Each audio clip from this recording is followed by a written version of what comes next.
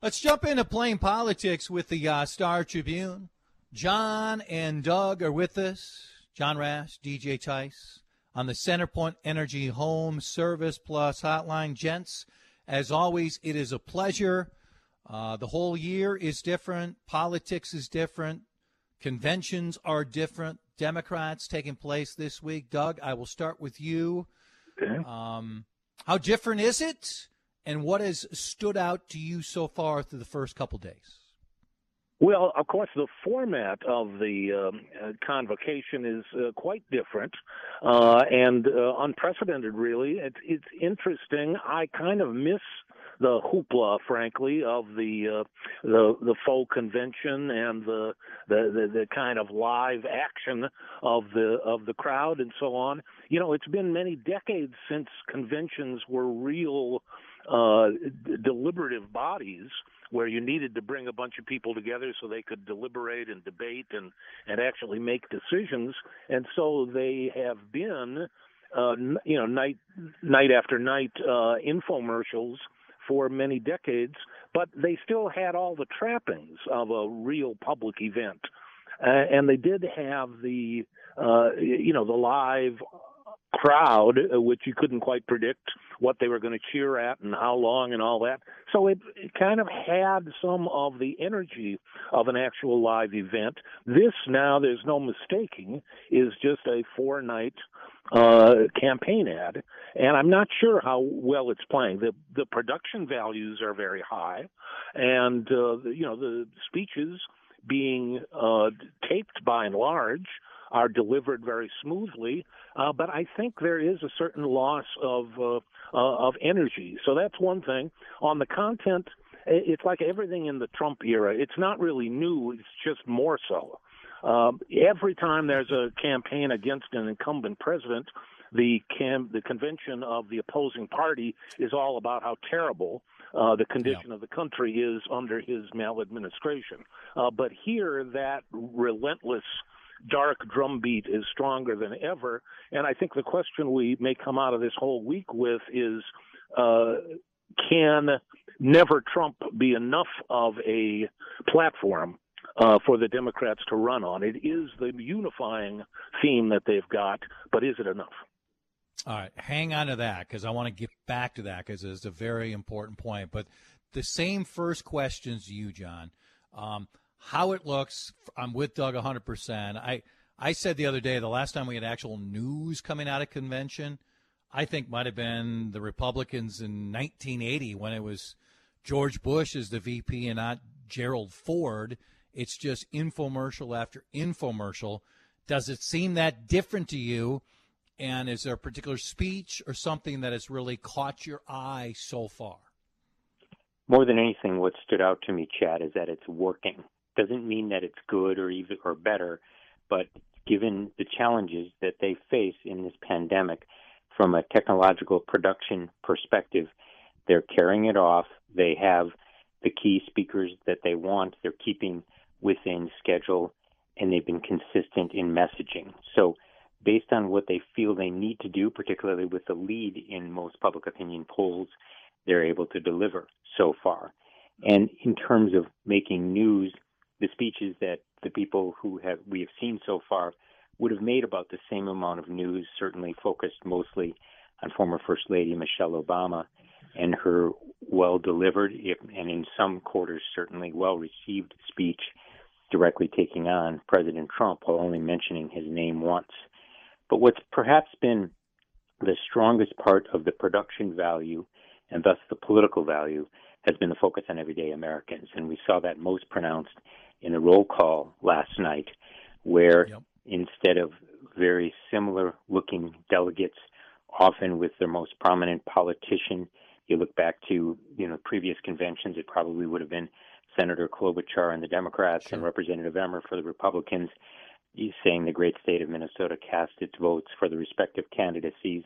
You got a better look at the states, the people, and particularly in states where the Democrats don't historically do well. You were reminded of some of the diversity that exists in North and South Dakota as an example, and just two, in terms of the breadth and depth of the emerging demography in this country And I found that quite compelling. So 2 nights down, and at least relative to the challenges they could have faced, they've been able to overcome them. So, John, I'll stay with you and go to what Doug said, because I was planning on raising this. It's always about the incumbent, as DJ said, no matter if it's Obama, it's Clinton, it's Bush, but even more so because the president is such a large figure. The people just love him, the people that detest him. You also have to make the case for your candidate. It can't just be never Trump. How is that rolling out so far when they're trying, to me, really try to tell you that Joe Biden can be your moral compass. He can be your decent person. He has been there before. You may not agree with him.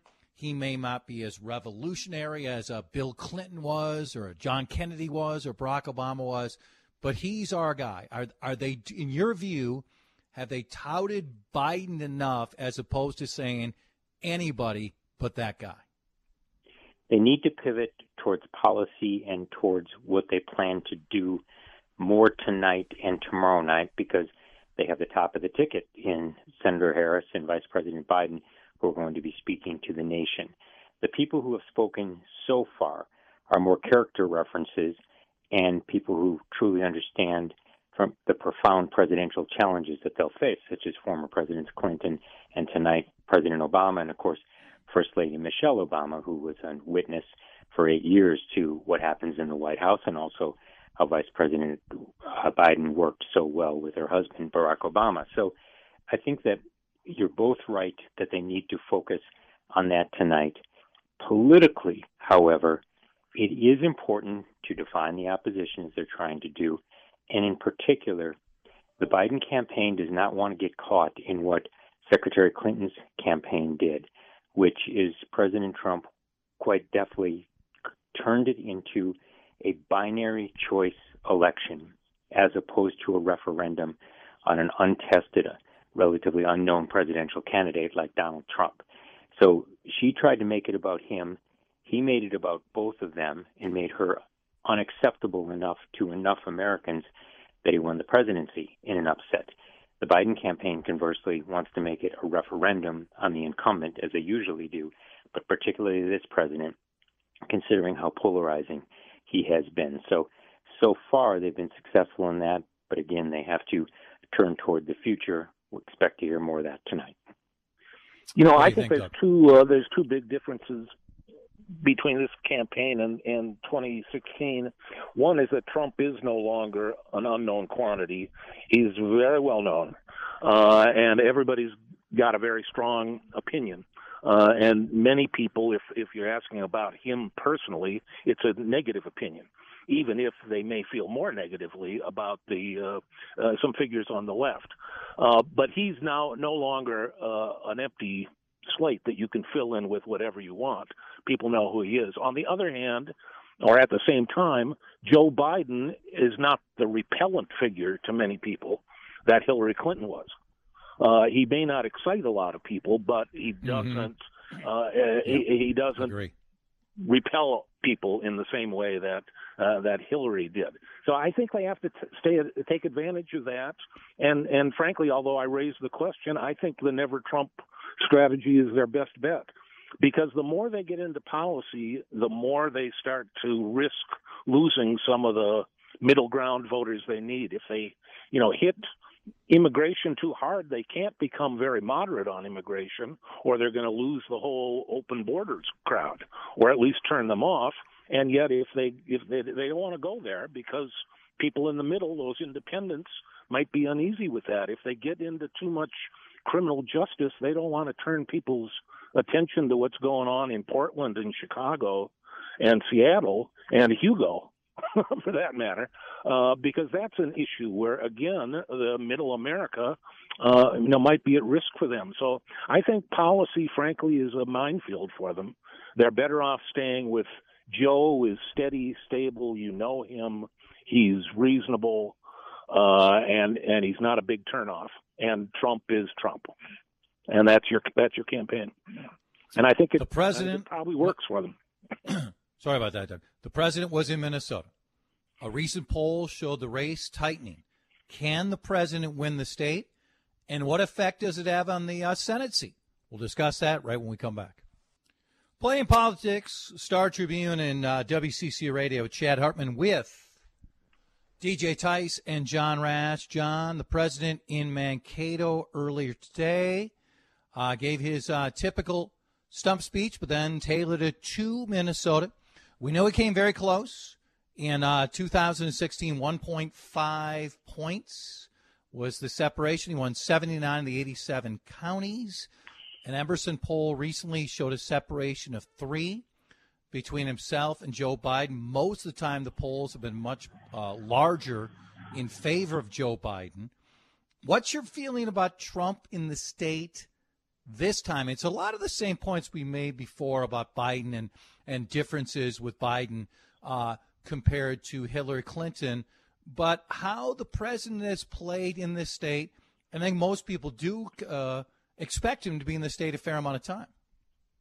Indeed, and he realizes that his geography needs to change this time. Some of the states that he had won in 2016, he is less likely to win, and he is making a clear focus on the industrial Midwest and the Farm Belt up here.